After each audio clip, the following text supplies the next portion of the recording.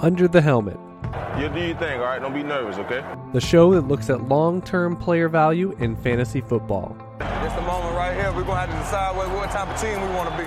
Building dynasties each and every week. I don't even know your name. What's your name? Chad Parsons, Telling you, man, you leading the league in hydration. I got a dynasty team reaping rewards for the next decade.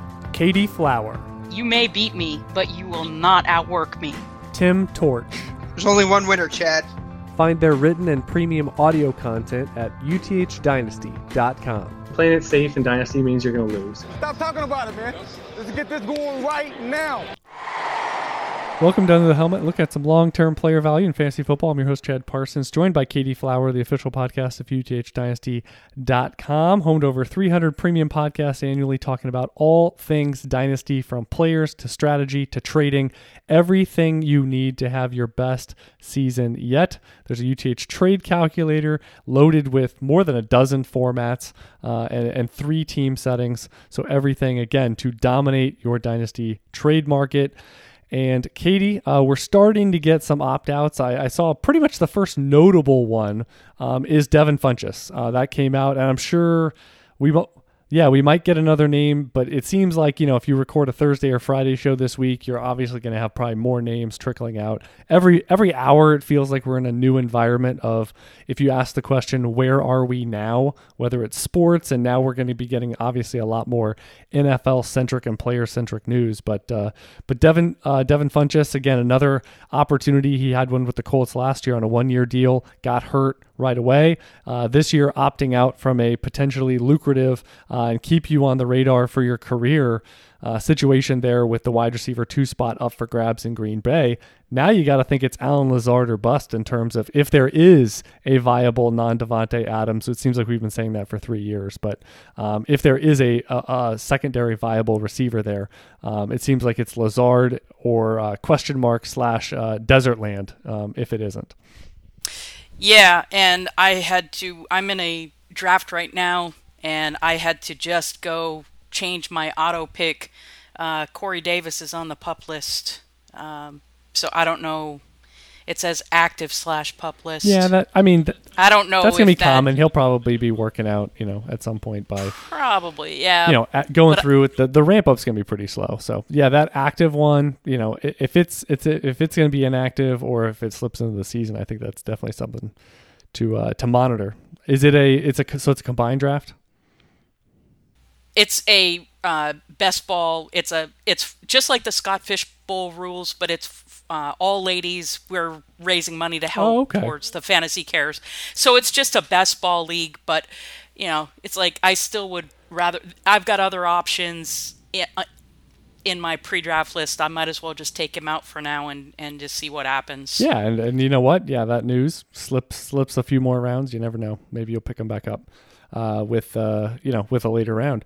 I wanted to get, because we talked for a few minutes before we started recording, that Katie dove back into her personal data cave here. I always love to see it when I started getting as many texts in a 2-week span from you in a single hour or single evening, seemingly, which is always fun. And to no one's surprise, if you're kind of wondering what Katie researched, you would not probably be surprised that it was the transition from high school to college to pro, basically the Devy rabbit hole, the evaluative and scouting rabbit hole of that entire prospect process. I'm not going to try to say that again. But Katie, what was sort of, if you had a hypothesis or here was my working question that you wanted to evaluate, answer, research, etc. So just talk through the entire process of how you got started and some of the nuggets you found of interest so far. Yeah, so I've been coaching a UTH listener the last couple of weeks. They had a startup draft, and the Devy picks and the rookie players were in the draft, but the Devy pick slots were in the draft as well. And each team can have up to 6. And so I helped coach them through some trades, trading back, gaining more assets, talking about the Steph Curry, that no Devy pick is out of range to hit on a player that could be a viable fantasy starter. And so the conversation over the last 2 to 3 weeks, and now he's preparing for his Devy draft, and he's been asking me for homework, so I've given him some video to watch of certain guys, and I said, at this pick, you should be looking at this group of players and give him some, guys to take a look at. And then we started talking about expectations, and I did have to remind him that his expectations, I think, were a little bit too high for what a Devy player hit is. There's several different things that make a Devy player a hit. It depends on how long you've got to hold them on your taxi squad, for one thing. But if you can trade them for higher value than what you got them for, that's a win. If the player gets hyped and you can trade them for a lot more, or for a stable veteran, especially when it comes to Superflex and quarterback, if you can trade a Devy quarterback that's getting hype in college and flip them for a more stable middle-aged veteran, and then plus something, including another Devy pick, even if it's a 3rd round or 4th round or whatever pick, that is a good avenue to look at. And then, of course, if they make it all the way to the NFL and their 1st or 2nd round pick, that's a win. If they become a viable fantasy starter. Now, the chances of you hitting a stud can be anywhere in the draft. You're looking for high impact profiles, but to always be looking for upside or juice, or if they're not Saquon Barkley, I don't want them kind of thing, I think that's a little bit too high of expectations. Not everybody is perfect. Their profile may not be perfect, but if they're a worker, there's a very good chance that they will improve. Saquon Barkley is a very good example, and I sent him an article about the rise of Saquon Barkley and showed him a couple of drafts from when he was a freshman. He was untouched. Nobody picked him in Devy. But then as a sophomore, boom, he was in the top 12. He was right there in the limelight because he had such a good freshman season. But he was a hard worker. He ran a 4.63 at a high school combine. 4.63. And he only weighed 190 pounds. But then he came back for a sophomore year. He weighed more and he was faster. When he timed in the NFL combine, man, now he's fast as lightning and he's bigger. So it can happen, but you're looking for the strong profile. He had a strong profile. And if you would have taken a chance on him as a freshman, you would have gotten him in the last round of a very deep draft because nobody was taking him. So that was the kinds of things that got me thinking about, okay, this is a super flex. I've looked at Devy from a hit rate perspective of college players that were on the Devy radar versus getting drafted and that perspective. But I've never really fully looked at it from the perspective of hit rate of them being either 5-star or 4-star or 3-star or less. And so this time around, as I'm building my spreadsheet, I was looking at, okay, who are the top prospects in the class, the top 5 at each position for each class from the year 2000 up until now, high school 2000 class, and where were the hits? Putting in the now that we know Russell Wilson is a big success. Where was he when he was, just coming out of high school, getting into college, and what did his college career look like? And, it's just been kind of very interesting results. Let me tell you that the top 12 in Dynasty ADP right now, or rankings, in most people's rankings, these are the top 12. And this is just an example of why we dig deep when it comes to Devy, and we want as many shares as we want to fill our taxi squads, because you're not going to hit on everybody. The hit rates, especially at quarterback, are very, very marginal. But you build a big, deep portfolio of the best prospects that you can and try to improve that hit rate, build that taxi squad up. So the top 12 players in Superflex, where they're ranked entering college by 247. Patrick Mahomes, 3-star. Lamar Jackson, 3-star. Christian McCaffrey, 4-star. Barkley, Saquon Barkley, 4-star. Michael Thomas, 3-star. Deshaun Watson, 4-star. Dak Prescott, 3-star. Alvin Kamara, 4-star.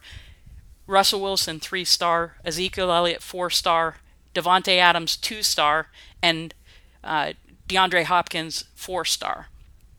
But what's even more interesting is looking at the guys that were at the top of the class in those classes.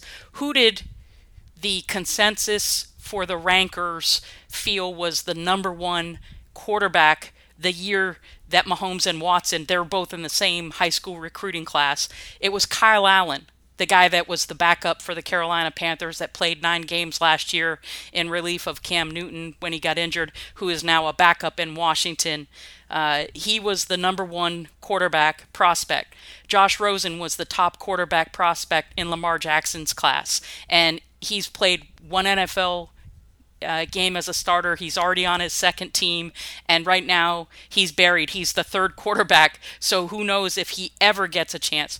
Damian Harris was the top running back in Saquon Barkley's class. George Farmer was the top wide receiver in Michael Thomas and Devontae Adams' class. Jeff Driscoll was the number one quarterback in Dak Prescott's class. When you told me that, I couldn't, like Jeff Driscoll, I remember him from running around. I think he had a spot start on Thanksgiving or something. Like, it was a very strange, he was with the Bengals. Like, that guy was a 5-star. Oh my goodness. Yeah. And he was number one. I know, that was the position. unbelievable thing that of so many of the information drops about singular players. That was the one I was like, Jeff Driscoll, huh? Yeah. And then Thomas Tyner was the top running back in Ezekiel Elliott and Alvin Kamara's class. Jimmy Clausen was the top quarterback in Russell Wilson's class. And Kyle Prater was the top wide receiver in DeAndre Hopkins' class.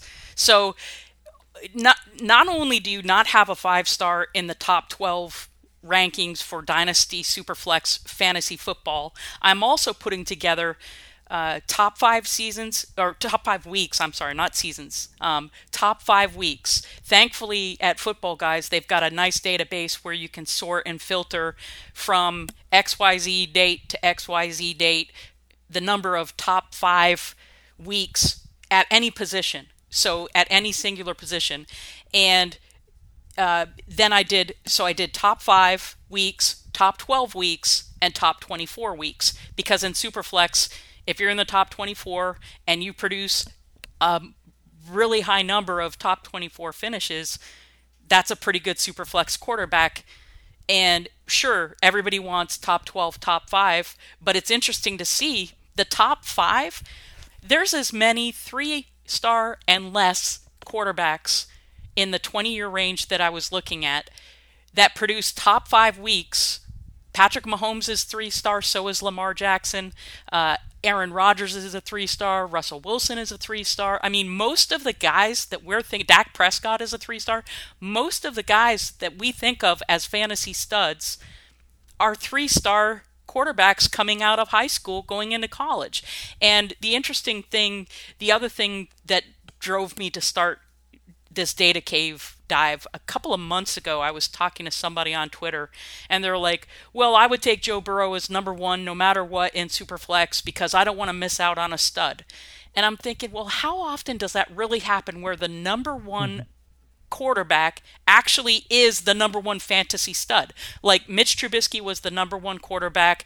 Patrick Mahomes and Deshaun Watson have both become, fantasy studs and have a lot of top 5 weeks between them. But they were in Superflex rookie drafts a lot cheaper. And I'd honestly, in this particular class, there's 4 or 5 running backs that I'd rather have than Joe Burrow anyway. But the likelihood, and Joe Burrow, by the way, was a 4-star. He's got a completely different path. But it's just interesting that most of the time, the guys that start off as the number 1 overall coming into college, and there's only been 2 of them in that 20-year period, Matt Stafford and Jameis Winston were number 1 overall, and they ended up number 1 overall in the NFL draft. There were 3 others that were number 1 overall that ended up in the first round. And so it's very highly unlikely that like next year we're talking about Trevor Lawrence, who's number 1 overall coming out of high school, and Justin Fields, number 2 overall coming out of high school. If they go back to back in the NFL draft, that's going to be unprecedented. Never, well, at least in the 20-year, and I don't even know if it has happened beyond that. I do know that the scouting from 1999 and even in 2000, the 247, they instead of doing the top 100 at every position, they only did about a dozen at each position. So their star system, their ranking system prior to the year 2000, completely different than it is now. I don't know that we would have those kind of statistical results anyway. Yeah, it definitely breaks down in terms of the accuracy and comfort level you feel when you go back. I always notice, even some of those the workouts and things like that, when you get closer and closer to 2000, and especially right around that range, it just is a complete departure from what we're used to now over the last, especially 10 years. And it's a different game too, so yeah. I don't know that the data really before that means a whole lot anyway. Right, and that's enough of a sample size for sure, especially if you're talking college landscape. I mean, it's bigger than NFL draft landscape. It's bigger than NFL combine landscape and NFL, all those things. Just a giant pool. Well, great stuff, Katie. I think the Devy landscape. There's so much. It feels like so many different avenues because it's an underanalyzed, in my view, genre and player population for Dynasty, that it's really something you can exploit. And we always say, it's David Dodds who has I think it's an eliminate the suck, like the phrase eliminate the suck. And we kind of talk in those eliminate the suck kind of tones where it's, let's gravitate more towards positions with better hit rates, better predictability. More picks are better than less picks. I mean, there are very generalized guidelines you can live by, and really it's almost agnostic to, we're not even talking maybe granular of what player should I pick, but there's already ways to filter your way to better results in Devyland for sure. Yeah, and I'm also digging into, we have more Devy rankings out there on Twitter and at different various sites now than we did even 5 years ago, even 10 years ago. And so it's interesting to go back and look at what we had at the time. And sure enough, Kyle Allen was being touted as the number 6 overall Devy quarterback prospect, and Patrick Mahomes didn't even make the top 30. And this is after their freshman season, where Patrick Mahomes had a good freshman season. He had a better freshman season than Kyle Allen did, but Kyle Allen was at Texas A&M, Pat Mahomes was at Texas Tech, and hadn't really, he really started dominating his sophomore. He had a great sophomore and junior year, and then he came out.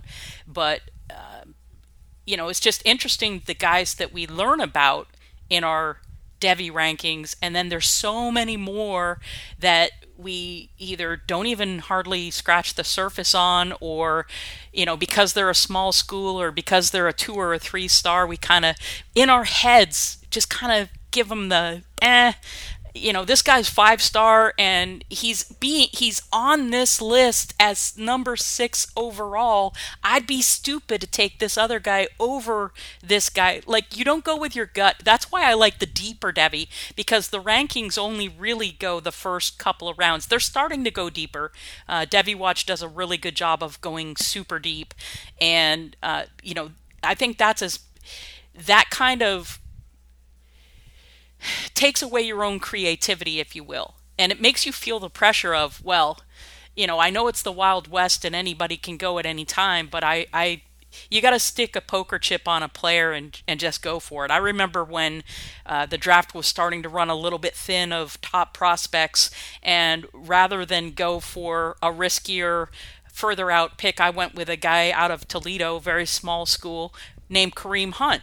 And it was because, Chad, you had written up you had a Devy ranking, and you were just starting to get into Devy rankings, and seeing him on that list just kind of piqued my curiosity. I watched some tape, and I was like, wow, this guy, he's not bad, and he stacks up as far as visually to the other guys, and he's got the size. So why not take a chance on him? And he ended up paying off for me in spades. I did end up trading him before he ended up getting suspended, which, Devy and any dynasty is all about timing. You don't know when a player is going to turn into a hot potato overnight because of something they did off the field or whatever. So if you're lucky and you time it right, the problem is with dynasty rookies as well as with Devy, once you hit on a guy, you kind of want him on your roster. You don't really want to let him go. And then unless you get a really good Godfather type offer, and then you may wait too long, or you want him because it's super flex and you hit on this quarterback, and now I need him to get me fantasy points. Yeah, absolutely. And I like those deeper Devy leagues for the same reason you just said, which is it goes beyond what a lot of people are able to find. I mean, if you find, you can find a decent number of, say, top 30, top 50 type or top 75 Devy lists, but when you have leagues that go out 100 and something or 200 players at any point in time, you're going to be going deeper than that, every single year. And like you said, you can get those later picks, you can take your shots, and just more nuance to taking, like you said, those guys that are maybe productive but off the radar. Maybe they haven't produced, but they're kind of on the radar. Those type. Under the Helmet. You do your thing, all right? Don't be nervous, okay? The show that looks at long-term player value in fantasy football. It's the moment right here. We're going to have to decide what type of team we want to be. Building dynasties each and every week.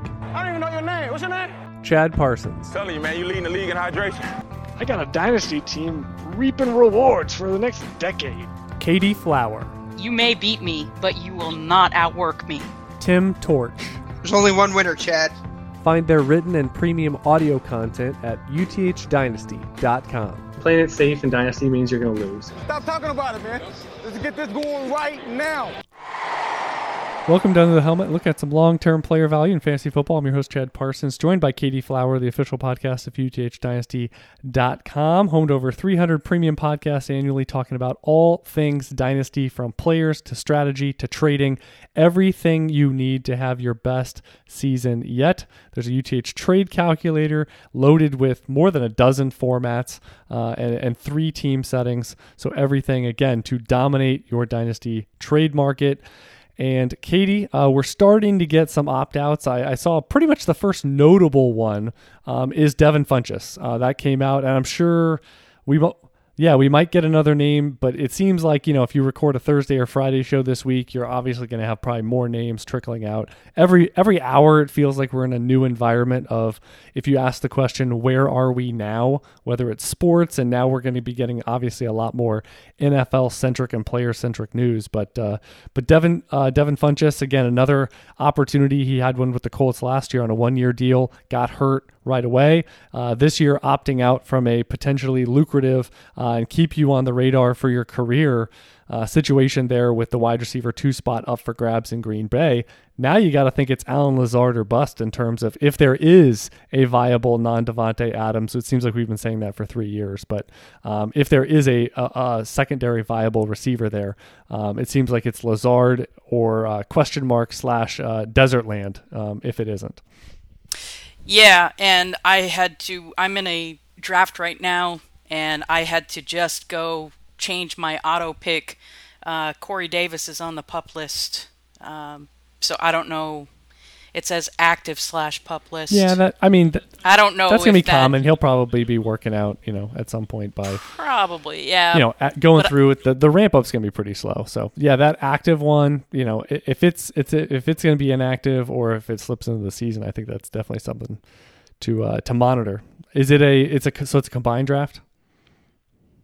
It's a best ball. It's just like the Scott Fish Bowl rules, but it's all ladies. We're raising money to help towards the Fantasy Cares. So it's just a best ball league, but it's like I still would rather. I've got other options in my pre-draft list, I might as well just take him out for now and just see what happens. Yeah, and you know what? Yeah, that news slips a few more rounds. You never know. Maybe you'll pick him back up with a later round.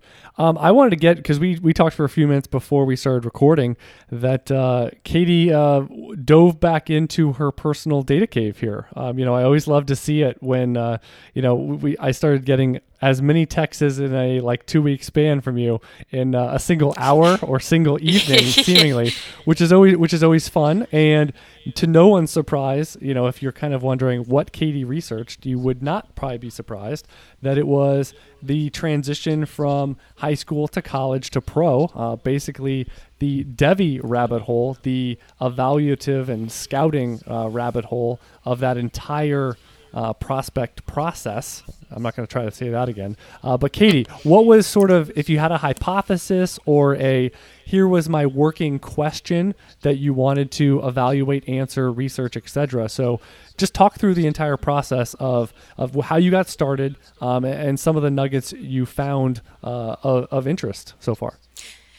Yeah, so I've been coaching a UTH listener the last couple of weeks. They had a startup draft, and the Devy picks and the rookie players were in the draft, but the Devy pick slots were in the draft as well. And each team can have up to 6.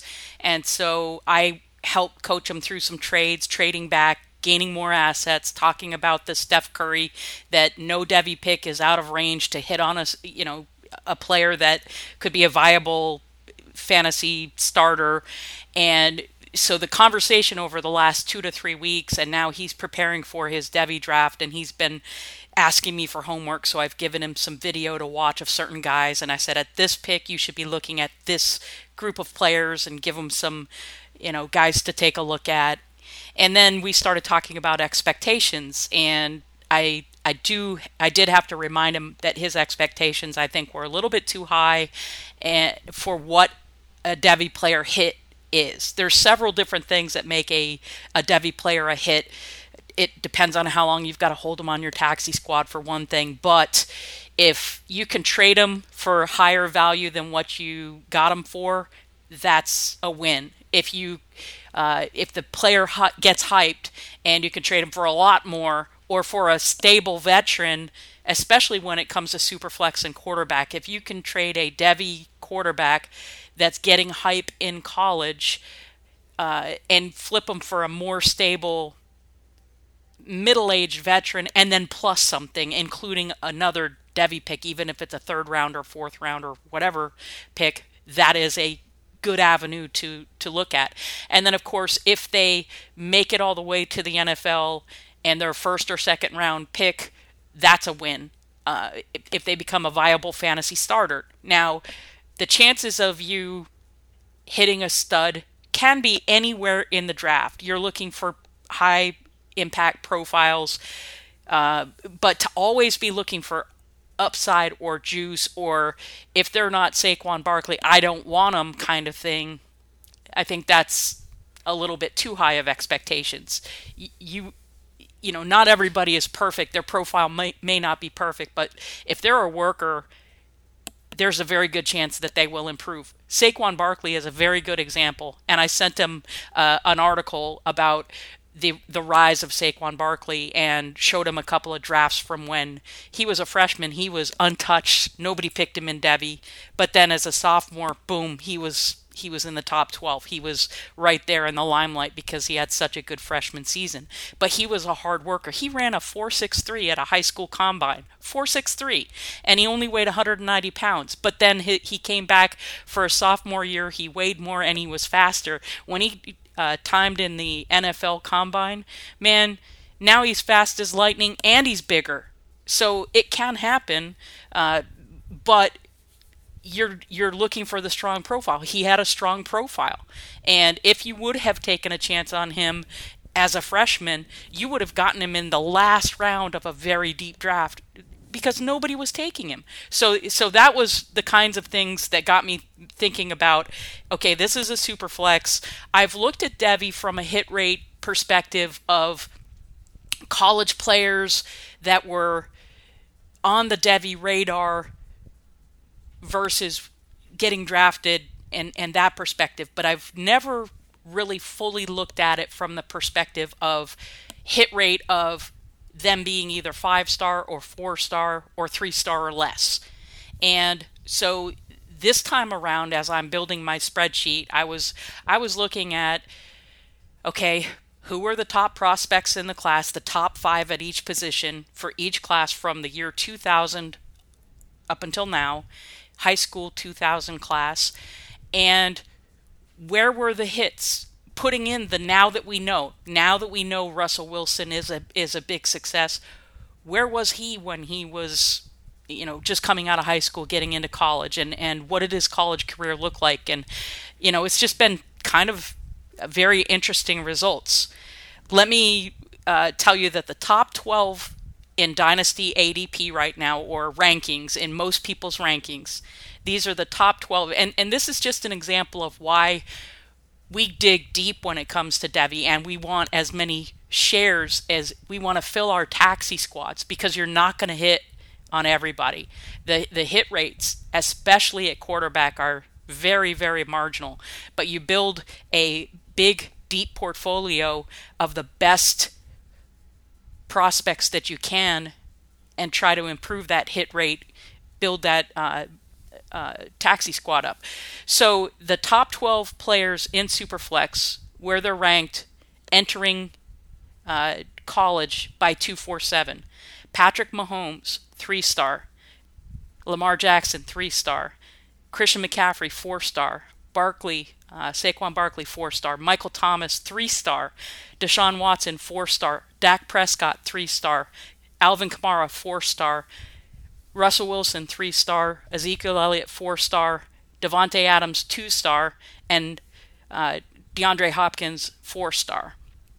But what's even more interesting is looking at the guys that were at the top of the class in those classes. Who did the consensus for the rankers feel was the number one quarterback the year that Mahomes and Watson, they were both in the same high school recruiting class? It was Kyle Allen, the guy that was the backup for the Carolina Panthers that played 9 games last year in relief of Cam Newton when he got injured, who is now a backup in Washington. He was the number one quarterback prospect. Josh Rosen was the top quarterback prospect in Lamar Jackson's class, and he's played one NFL game as a starter. He's already on his second team, and right now he's buried. He's the third quarterback, so who knows if he ever gets a chance. Damian Harris was the top running back in Saquon Barkley's class. George Farmer was the top wide receiver in Michael Thomas and Devontae Adams' class. Jeff Driscoll was the number one quarterback in Dak Prescott's class. When you told me that, I couldn't, like Jeff Driscoll, I remember him from running around. I think he had a spot start on Thanksgiving or something. Like, it was a very strange, he was with the Bengals. Like, that guy was a 5-star. Oh my goodness. Yeah. Unbelievable. And he was number one. I know, that was position. the unbelievable thing that of so many of the information drops about singular players. That was the one I was like, Jeff Driscoll, huh? Yeah. And then Thomas Tyner was the top running back in Ezekiel Elliott and Alvin Kamara's class. Jimmy Clausen was the top quarterback in Russell Wilson's class. And Kyle Prater was the top wide receiver in DeAndre Hopkins' class.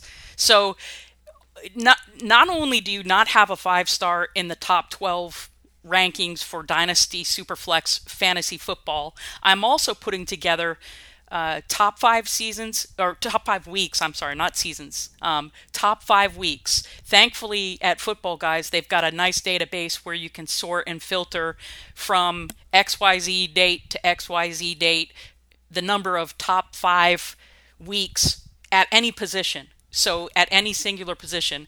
And then I did top 5 weeks, top 12 weeks, and top 24 weeks, because in Superflex, if you're in the top 24 and you produce a really high number of top 24 finishes, that's a pretty good Superflex quarterback. And sure, everybody wants top 12, top 5, but it's interesting to see the top 5. There's as many 3-star and less quarterbacks in the 20-year range that I was looking at that produce top 5 weeks. Patrick Mahomes is 3-star, so is Lamar Jackson. Aaron Rodgers is a 3-star. Russell Wilson is a 3-star. I mean, most of the guys that we're thinking, Dak Prescott is a 3-star. Most of the guys that we think of as fantasy studs are 3-star quarterbacks coming out of high school, going into college. And the interesting thing, the other thing that drove me to start this data cave dive, a couple of months ago, I was talking to somebody on Twitter, and they're like, well, I would take Joe Burrow as number one no matter what in Superflex because I don't want to miss out on a stud. And I'm thinking, well, how often does that really happen where the number one quarterback actually is the number one fantasy stud? Like Mitch Trubisky was the number one quarterback. Patrick Mahomes and Deshaun Watson have both become, fantasy studs and have a lot of top 5 weeks between them. But they were in Superflex rookie drafts a lot cheaper. And I'd honestly, in this particular class, there's 4 or 5 running backs that I'd rather have than Joe Burrow anyway. But the likelihood, and Joe Burrow, by the way, was a 4-star. He's got a completely different path. But it's just interesting that most of the time, the guys that start off as the number one overall coming into college, and there's only been 2 of them in that 20-year period, Matt Stafford and Jameis Winston were number one overall, and they ended up number one overall in the NFL draft. There were 3 others that were number one overall that ended up in the first round. And so it's very highly unlikely that, like, next year we're talking about Trevor Lawrence, who's number one overall coming out of high school, and Justin Fields, number 2 overall coming out of high school. If they go back-to-back in the NFL draft, that's going to be unprecedented. Never, well, at least in the 20-year, and I don't even know if it has happened beyond that. I do know that the scouting from 1999 and even in 2000, the 247, they instead of doing the top 100 at every position, they only did about a dozen at each position. So their star system, their ranking system prior to the year 2000, completely different than it is now. I don't know that we would have those kind of statistical results anyway. Yeah, it definitely breaks down in terms of the accuracy and comfort level you feel when you go back. I always notice, even some of those the workouts and things like that, when you get closer and closer to 2000, and especially right around that range, it just is a complete departure from what we're used to now over the last, especially 10 years. And it's or so. A different game too, so I don't know that the data really before that means a whole lot anyway. Right, and that's enough of a sample size for sure, especially if you're talking college landscape. I mean, it's bigger than NFL draft landscape. It's bigger than NFL combine landscape and NFL, all those things. Just a giant pool. Well, great stuff, Katie. I think the Devy landscape. There's so much. It feels like so many different avenues because it's an underanalyzed, in my view, genre and player population for Dynasty, that it's really something you can exploit. And we always say, it's David Dodds who has I think it's an eliminate the suck, like the phrase eliminate the suck. And we kind of talk in those eliminate the suck kind of tones where it's, let's gravitate more towards positions with better hit rates, better predictability. More picks are better than less picks. I mean, there are very generalized guidelines you can live by, and really it's almost agnostic to, we're not even talking maybe granular of what player should I pick, but there's already ways to filter your way to better results in Devyland for sure. Yeah, and I'm also digging into, we have more Devy rankings out there on Twitter and at different various sites now than we did even 5 years ago, even 10 years ago. And so it's interesting to go back and look at what we had at the time. And sure enough, Kyle Allen was being touted as the number 6 overall Devy quarterback prospect, and Patrick Mahomes didn't even make the top 30. And this is after their freshman season, where Patrick Mahomes had a good freshman season. He had a better freshman season than Kyle Allen did, but Kyle Allen was at Texas A&M, Pat Mahomes was at Texas Tech, and hadn't really, he really started dominating his sophomore. He had a great sophomore and junior year, and then he came out. But, it's just interesting the guys that we learn about in our Devy rankings, and then there's so many more that we either don't even hardly scratch the surface on, or because they're a small school or because they're a 2 or a 3 star, we kind of in our heads just kind of give them the this guy's 5-star and he's on this list as number 6 overall. I'd be stupid to take this other guy over this guy. Like, you don't go with your gut. That's why I like the deeper Devy, because the rankings only really go the first couple of rounds. They're starting to go deeper. Devy Watch does a really good job of going super deep, and I think that kind of takes away your own creativity, if you will. And it makes you feel the pressure of, I know it's the Wild West and anybody can go at any time, but you got to stick a poker chip on a player and just go for it. I remember when the draft was starting to run a little bit thin of top prospects, and rather than go for a riskier, further out pick, I went with a guy out of Toledo, very small school, named Kareem Hunt. And it was because, Chad, you had written up you had a Devy ranking, and you were just starting to get into Devy rankings, and seeing him on that list just kind of piqued my curiosity. I watched some tape, and I was like, wow, this guy, he's not bad, and he stacks up as far as visually to the other guys, and he's got the size, so why not take a chance on him? And he ended up paying off for me in spades. I did end up trading him before he ended up getting suspended, which, Devy and any dynasty is all about timing. You don't know when a player is going to turn into a hot potato overnight because of something they did off the field or whatever. So if you're lucky and you time it right, the problem is with dynasty rookies as well as with Devy, once you hit on a guy, you kind of want him on your roster. You don't really want to let him go. And then unless you get a really good Godfather type offer, and then you may wait too long, or you want him because it's super flex and you hit on this quarterback, and now I need him to get me fantasy points. Yeah, absolutely. And I like those deeper Devy leagues for the same reason you just said, which is it goes beyond what a lot of people are able to find. I mean, if you find, you can find a decent number of, say, top 30, top 50 type or top 75 Devy lists, but when you have leagues that go out 100 and something or 200 players at any point in time, you're going to be going deeper than that, every single year. And like you said, you can get those later picks, you can take your shots, and just more nuance to taking, like you said, those guys that are maybe productive but off the radar. Maybe they haven't produced, but they're kind of on the radar.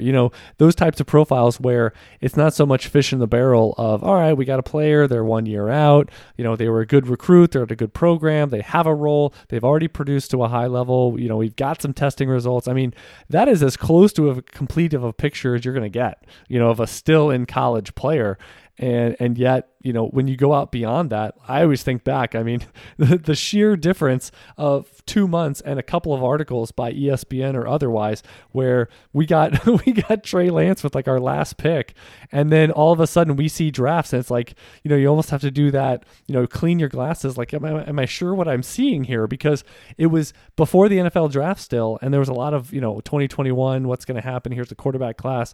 And Trey Lance, all of a sudden people are saying, oh, could go in the first round. Maybe he's a top 10 pick and all this stuff. And people start taking him top 10 in Superflex Devy drafts, where it's he wasn't going top 50, top 75 2 months before that during the combine or, just earlier parts. And it's just, and as I recall, we also got Jamie Newman, right, who did the same thing. Now that he's transferred to Georgia, there's a lot of speculation on him, and he's being touted. I just can't remember a rise during the off season. This wasn't they had a scrimmage with Alabama and he lit them up, and there's some highlights on ESPN because they did a spring practice together in March. This was literally nothing going on. Some articles are written that he's going to be one of the top 3-4 quarterbacks of next year's class, and all of a sudden he's anywhere and everywhere. and it's just it's wild. I mean, I'm sure 5 years from now I'll be like, when we see a rise, it'll be like, oh, here's a Trey Lance type situation. Like, it's going to become a verb. Katie, go ahead. I was just going to say there's two more things I wanted to say about Devy before we move on. One, I wanted to share one of my best Devy trades that I ever made and one of my worst Devy trades that I ever made.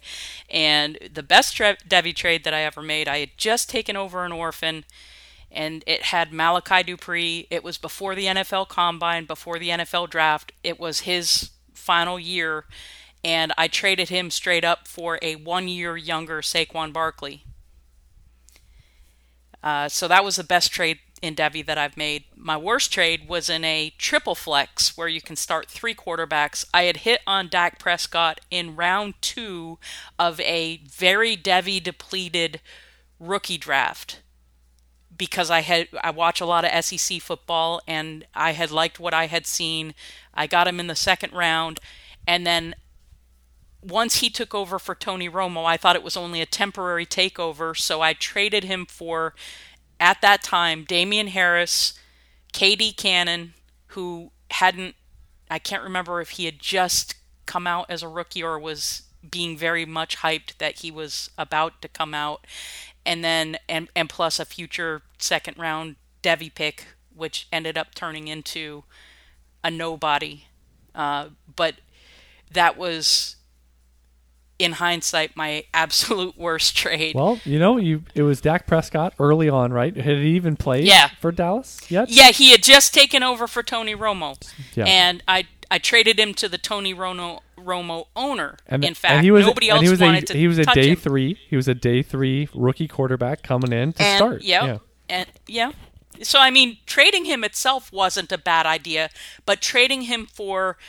Well, you got Damian Harris, Devy, right, at that point in time. He was a Devy at that point. He was the number one run, right, and he was the number one. I mean, I liked his profile, but what I should have done is gone with the more stable, get myself a veteran quarterback, like a Matt Ryan or somebody that's not as sexy, an aging, in triple older, flex, in a triple flex, right? Get myself an older quarterback that's not highly regarded, and then plus just like that future second or something like that instead.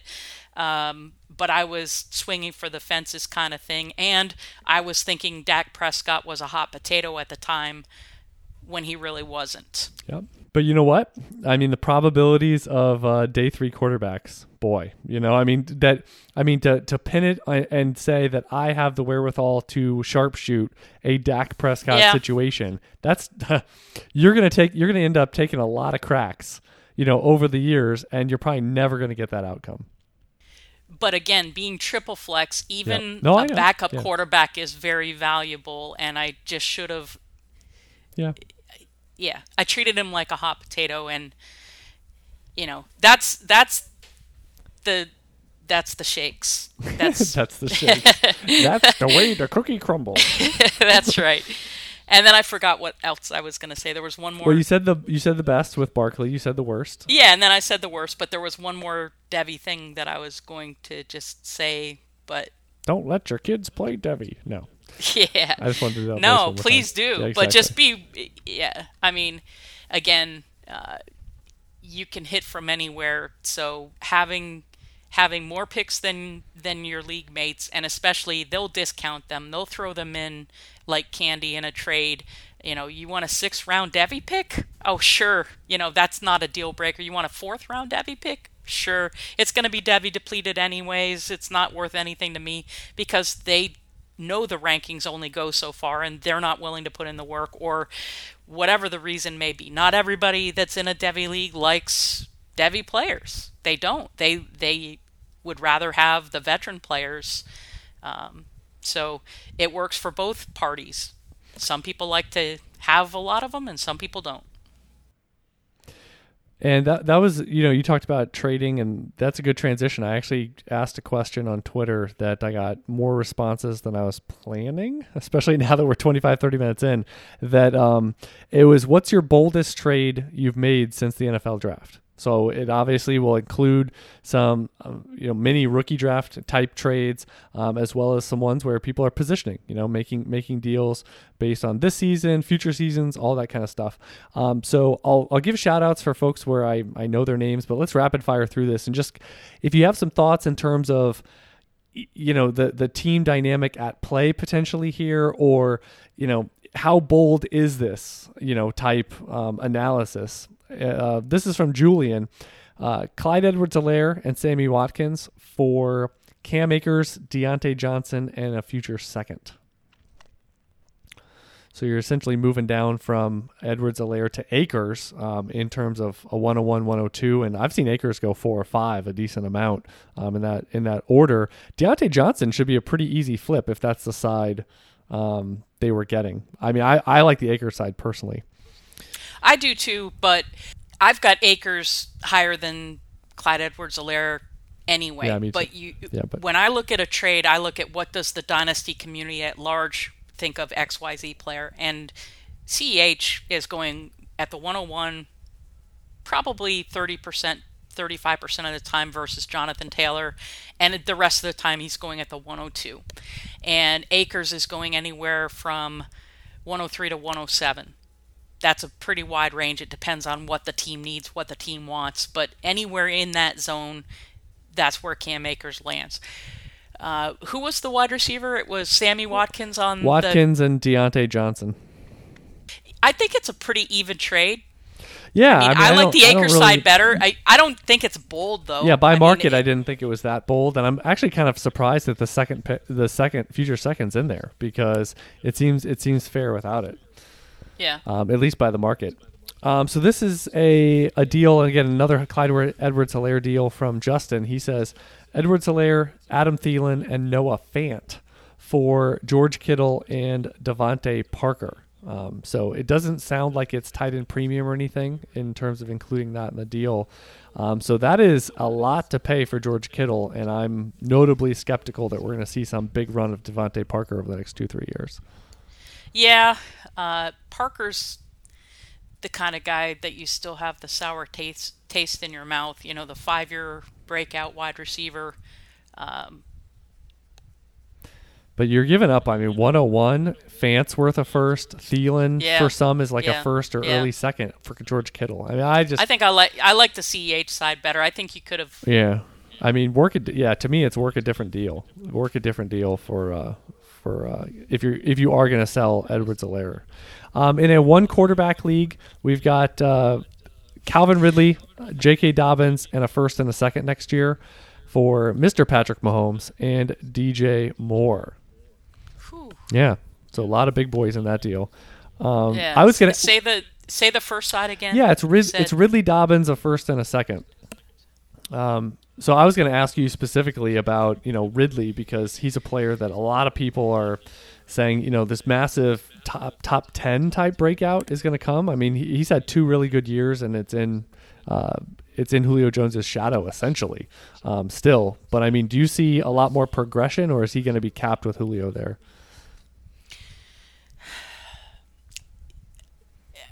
It's tough to say. I like Matt Ryan. I like the offense. I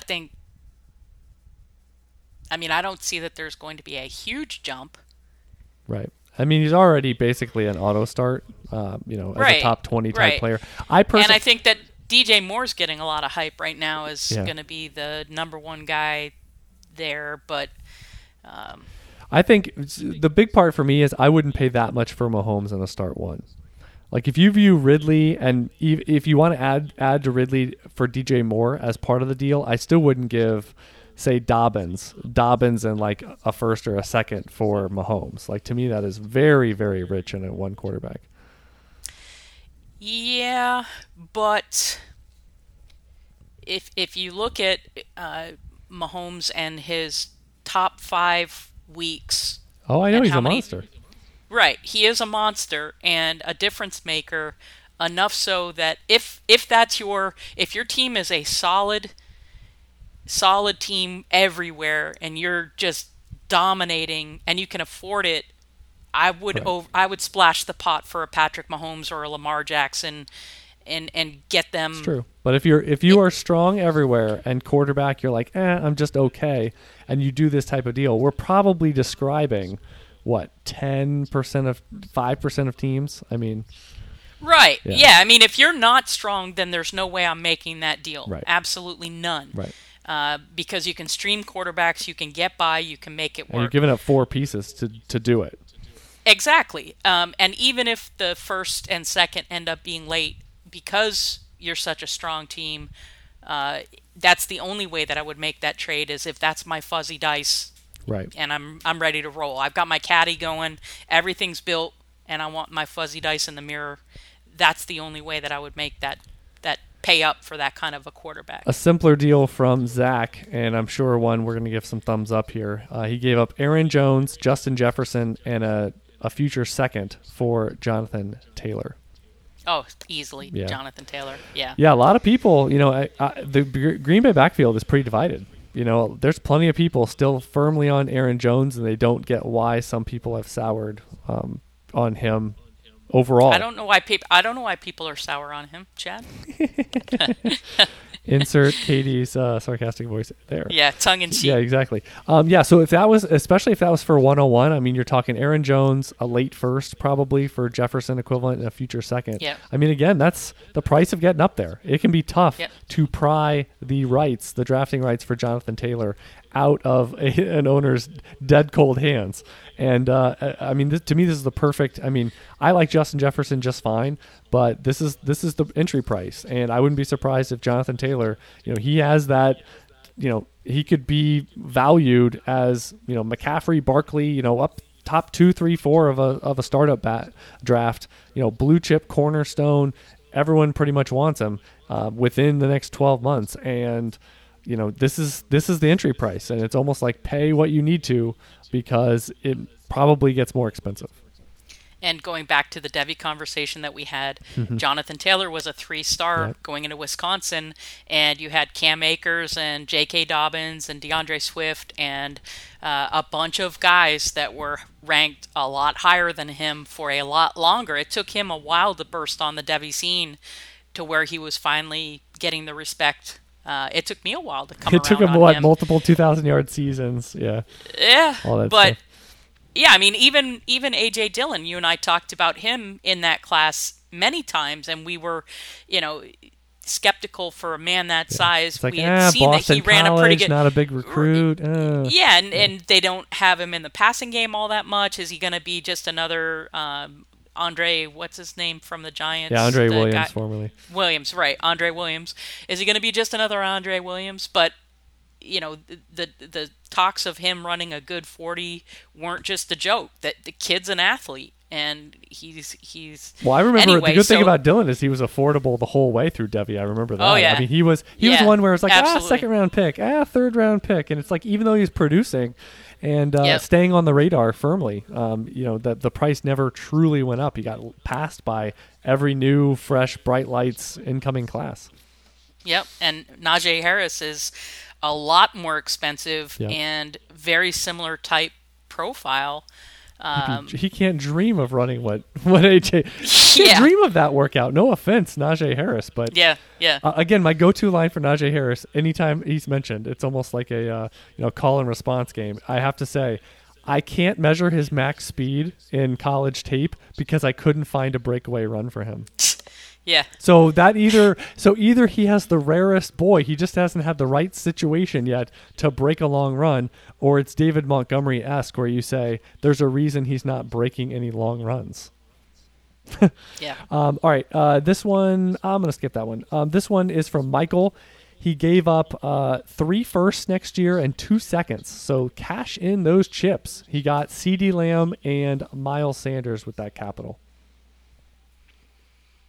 So it doesn't sound like it's super flex or anything, so we got stock format. So how do you feel about cashing in for Sanders and Lamb? They're solid. I sense pause. Well, there is some pause there, but I think it's fair. I don't know that it's going to be way too soon. It's going to take about 5 years to find out if that trade... Yeah. Seriously. No, I know. CeeDee Lamb could take 3 or 4 years. to really get the opportunity to be a wide receiver one. He's got a lot of mouths. There's a lot of mouths to feed in Dallas right now. I like him. I liked him as a prospect going through the whole process, but yeah, I think if Miles Sanders takes the step forward that a lot of people expect this year, you're going to feel fine about that deal. Yes, I think you absolutely would feel fine about the deal. And CeeDee Lamb goes sometimes at the 103, 104. So, I mean, right. With random firsts, Miles Sanders was a top 3 or 4. And especially if a couple of those picks turn out to be back half, or one's 107, one's 111, because it's not super flex. That back half is feel going like to you be... stole them. I feel, so right. so it's a two-pronged thing. Does Sanders take the step forward? If he doesn't, and Lamb just sort of mires, in a crowded passing game, and one of those, and it ends up as 103 and 101 and 104. I mean, you're probably not going to feel great about it. Not saying you couldn't still win it, but so there's a lot of leverage in this going either way. Well, and then the conversation is, what if we don't have an NFL season? Right. And how are those firsts? Are they just going to be mixed in a bag and shaken up? Or how is your league going to handle how those firsts are going to be divvied up? And it might be different than how you're projecting if there is a season play based on those teams. Exactly. So I don't know. It's just... Yep. It's risky because... if there is no season, we don't get to see CeeDee Lamb or Miles Sanders with his breakout, and then we don't know the machination for those first-round picks for next year. Yep. And why not wait? Why do that now? Right. I guess it's not the kind of trade that I would necessarily make right now. I don't dislike it, but I'm just saying, right. Yeah. All right, so this may be the boldest one I saw. Okay. All right, brace yourself, because it's a 1-for-1 at the similar position, which you rarely see. Yeah, this. I don't. Yeah. And you'll know right when I say it. You'll know why it was executed in a 1-for-1. Okay. Cooper Kupp for Mecole Hardman. What? Yes. So this is going all in on Mecole Hardman. Yeah, it being is. a breakout player. So you can see why the Mecole Hardman owner says, okay. I'll take Cooper Kupp. Yeah. So, the more I've broken this down, Mecole Hardman has an uphill climb to achieve, and this is already accounting for the Chiefs' offensive prowess. It's just going to be tough. At best, he's the number 2 receiver. You're giving him full credit. For what he hasn't done. You're paying, for something that he hasn't done. You're paying... Well, you're paying for the flash. Sticker price. You're paying for the flash, Katie. Yeah. This sounds it's like you tried. It's like you're going into a store, and the price is marked $2, and you offer the guy $200. Right? No, it's like that. I don't know if it's that bad, but yeah, but this is going in. I think it's a Family Guy thing where he's like, "Here's a blank check. Write anything you want on it." It's that sort of thing. Oh my God, this is amazing. But yeah, Cooper Kupp is the antithesis of flashy, right? And Mecole Hardman is everything flashy. But what does Cooper Kupp do? He delivers. Exactly. He's going to keep churning out for the next 2-3 years. You watch. He's just going to keep logging it. Keep putting up those numbers. And Mecole Hardman, we know him personally. Maybe he does. Maybe he talked to him yeah. personally. We know that Cooper Kupp is a grinder. He's a worker. All he does his is whole get family. open. He's got the bloodline. Yeah, that dude is. He's a lunch pail. The dude knows guy. how to run a route. The dude knows how to separate, even though he ran 4.6 something. Yeah, all he did was get behind guys in Mobile all week. Yeah, even though he lied to you on Twitter when you asked him. Oh, did he? What did I ask him? You asked him what he was going to run for a 40 time, and he said he was in the 4.4s. And well, he ran 4.6. Having a family member hand time you. Yeah. When did he start? I don't really know. You just chop off that 10th. My thumb's missing Not the button quite here sure. a little bit. Get that friendly home field track, fast track, wind behind you. Wind aided. There you go. Olympics wouldn't count it as an official time. I know what I was going to say on the last Devi point. Sorry. It's Cooper Kupp related. No, it's not. But it's talking about somebody that I was drafting in Devi leagues 2 to 3 years ago, who has just been on the back burner because he had great issues at USC. But Josh Imatorbhebhe and I tagged you in a post. Jason DiRienzo over at Devi Watch was saying this guy has a 47-inch vertical. This guy for Illinois, he can separate. He's got some crazy routes and he's got ups. And I was like, I love that guy. I've had him on so many of my Devi rosters for 2 or 3 years, and now he's finally starting to get a little bit of buzz. But that's the nice thing about Devi too, is if you do take a chance on a guy and you stash him, don't just cut him because maybe he's got to transfer or he's taking a longer path. Unless he retires from football completely. Exactly. Keep him on your taxi squad. But yeah, he transferred from USC to Illinois. You know what, his brother is still on the radar. Like he's coming back. He's had a bunch of injuries. Daniel. Anyway, but yeah, the point is don't lose track. I mean, these guys that you think have talent and builds and athletic potential and all this stuff. Tyrell Shavers, right? He just transferred from being a special teamer at Alabama, which now with all these first round picks, you say, well, him getting on the field isn't necessarily a death sentence and saying he can't play. It means he's not as good as those guys. That's all it means. Right. And he's going to Mississippi State. Who knows how that works out? And he might be a 22-year-old breakout or whatever, but still on the map. Alvin Kamara transferred from Alabama to Tennessee and then sat behind Jalen Hurd for the majority of his Tennessee career. And look at him now. Look at Isaiah Crowell. Right? He transferred out of relevance completely. Yep, out of Georgia. I mean, sometimes it can happen. If they're already on your roster, on your taxi squad, there's no harm in keeping them.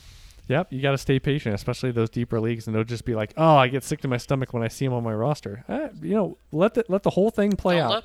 Because even if those are the type of guys like Crowell, right? Even if he's an undrafted player by the NFL, if you think they can play, they got all the way. You kind of want to see how it works out. Let him, completely flame out first. But it's nice to see my man getting a little bit of buzz. Yeah, I was tickled to see that. Well, last year he started to produce. He's firmly on the radar. Yes. I remember we did some Devi show. He was an incoming freshman. I still remember that, of a guy that was prototypically sized, and boy, look, his athleticism. You watch some tape, and you're like, he fits the profile. Now we're 2-3 years later, and he is relevant. Yes. All right, we got a few more here. This is from David. Michael Thomas. So he traded Michael Thomas for Gardner Minshew, Josh Jacobs, and the 101 in a 2-quarterback league. Ended up taking Joe Burrow at 101. You know how I feel about the Joe Burrow pick, but the trade itself before taking Joe Burrow was great. A good trade. Yeah, it was great. Yeah. Well, I think even with Burrow, I mean, you say Jacobs, he can be worth as much Jacobs or more than not Thomas that far behind. By next year. Yeah, so exactly. But Minshew, we'll see if he's more than this year. Burrow obviously gives this owner a much better chance of having that stable quarterback for years beyond now, more so than Minshew. So but you have 3 cracks, and Michael Thomas, if he keeps churning it out, that's pretty much the one way that team can win that deal. Right. All right, let's see. We got DeAndre Hopkins from Kirby. DeAndre Hopkins and for Juju and a first essentially next year. How do you feel about that? It's not bad value. I think Juju will rebound. Yeah. Juju is a very high leverage one based on what didn't happen last year, and if it doesn't come back to what it was 2 to 3 years ago for Juju, it's going to be interesting because historic track, but just you really don't see a dip like that. But you say, their quarterback situation went from hero to zero pretty much for the entire year. So that's and he was transitioning from having Antonio Brown on his left to now being the guy and facing the top corners on everybody's team. So the combination of both, and he's still a very, very young guy. Oh yeah. So I wouldn't write him off, but yeah, I mean, I think that trade could end up working out nicely for both teams. Chris Godwin cash out for Terry McLaurin and J.K. Dobbins.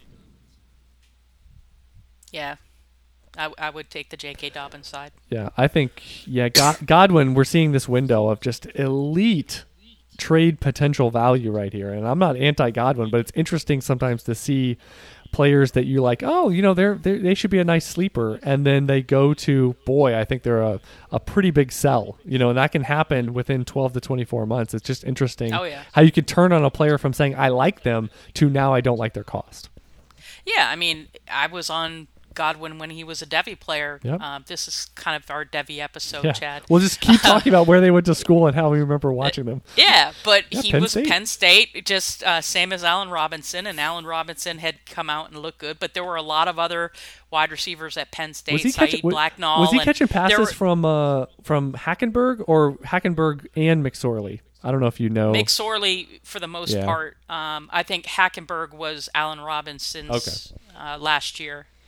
Okay. And then, but they had a lot. It was wide receiver ish. They had a lot of prospects there, and most of them faded out. Well, now they're going to Clemson and Alabama and some places that they weren't necessarily going as much. Yeah. All right, we got one more, and this is a big boy. We've got A.J. Brown and Nick Chubb on one side, Katie. So you're automatically on edge. Someone's trading A.J. Brown and Nick Chubb. But what they did get... They better get a boatload. They got some sense of a boatload here. They traded it for... I'll give you the picks and I'll say the players because one of them doesn't really make sense. They traded it for 101, 104, and 111 this year. And those turned into Jonathan Taylor, Jerry Jeudy at 104, and DeAndre Swift at 111. So, wow. So the three players, though, JT and Swift and Jeudy. How do you think about that haul? Yeah, I would take the three versus the two. Okay, Taylor versus Chubb. You can say that's relatively close, and then Jeudy and Swift for AJ Brown. Yeah. All right. Any final thoughts about Devy or any of the trades that kind of perked up some sort of dynasty advice for folks here as we get into August? Well, just that. Between now and August 4th, and it keeps pushing back because the CBA, the lawyers are still tweaking with the language. Once it's all signed, then it's going to be 7 days. And so they're originally talking August 1st, then August 3rd, now August 4th for the players to opt out. And there have been a lot of players opting out for the Patriots and several other teams. And it's not just the skill positions. You got to look at the offensive line. If one team has a good running game and they lose 2 or 3 offensive linemen to the COVID opt-out list, they're going to have practice squad players or second string guys there. What's that going to do to the offense, and how is that going to affect your fantasy skill position guy? There's going to be some guys that are just temporarily on the COVID list, like Keyshawn Vaughn. Everybody's starting to say, oh, well, might as well trade him. It's like you can find some buy opportunities in these crazy times right now, but I wouldn't panic sell, and I wouldn't panic buy either. You're going to lose some players. Hopefully you'll be able to put them on IR just like you normally would. And then wait till the dust settles before you finally figure out, well, what do I need? Don't panic buy and don't panic sell. That's my advice. Yeah, that's a great point. What I'm going to say is with waiver wires, if they have been dormant or maybe less frequent, I imagine that steps up. If they're not weekly yet, they're going to be weekly runs the closer we get to the season. What I would say regarding the waiver wire is I would be reacting more personally to these opt-outs of, is there someone that gets a little bit of a boost, positionally or on that depth chart with someone out of the picture? That would be something that I would be adapting to. Look for content at UTH, in that regard with analysis and reactionary and tangible takeaway. And then the other thing would be, if someone though comes out with a positive COVID-19, it's still early enough before the season where it would be projected to impact week 1. So what I would say is, don't treat that like a torn ACL or something that's going to affect the entire season where you need to overpay on the waiver wire. I still would generally slow walk my way into bidding in the month of August, where make some preemptive moves or again things that may be impacted by opt-out more so than positive test results at this point, because it's relatively early and the amount of lag time even before they put on pads for padded workouts and practice is going to still be a decent ways in front of us, relatively speaking. So just keep that in mind. I'm always one to not really recommend going heavy with your bidding. Because I think this is the type of year, especially if you have added spots, and it's just going to be, the unknown wilderness in terms of how much depth is enough this year. So you really want to make sure that you have avenues to address that at the longer we go along, because the depth you need to go to field a quality team with buys, injuries, plus other avenues of players missing games could be at an all-time high this year. So just keep that in mind when you're setting your bids this time of year, because those dollars can get incrementally more valuable as we get into the season, and there's just more and more players missing that you're going to need streamers. You're going to need the next man up mentality for your teams, just like the NFL. So for Katie Flower at @FM_Skyler399, I am at Chad Parsons NFL. Reminder to support the show, patreon.com/UTH. Tim Torch is over there for a featured weekly show, and I put some bonus content up, as well as now we're doing, we'll probably have a couple in August, and it's going to be near weekly, if not weekly. We're going to have live VIP strategy session calls. You're going to be able to listen after the fact, but also a live call with me where we talk strategy on a weekly basis in season. And like I mentioned, we're going to have some strategy sessions in August as well. So get on board with that if you want to support the show. Keep this ad-free. So for Katie Flower, myself, Chad Parsons, until next week, never settle, refuse to be average, and keep building those dynasties.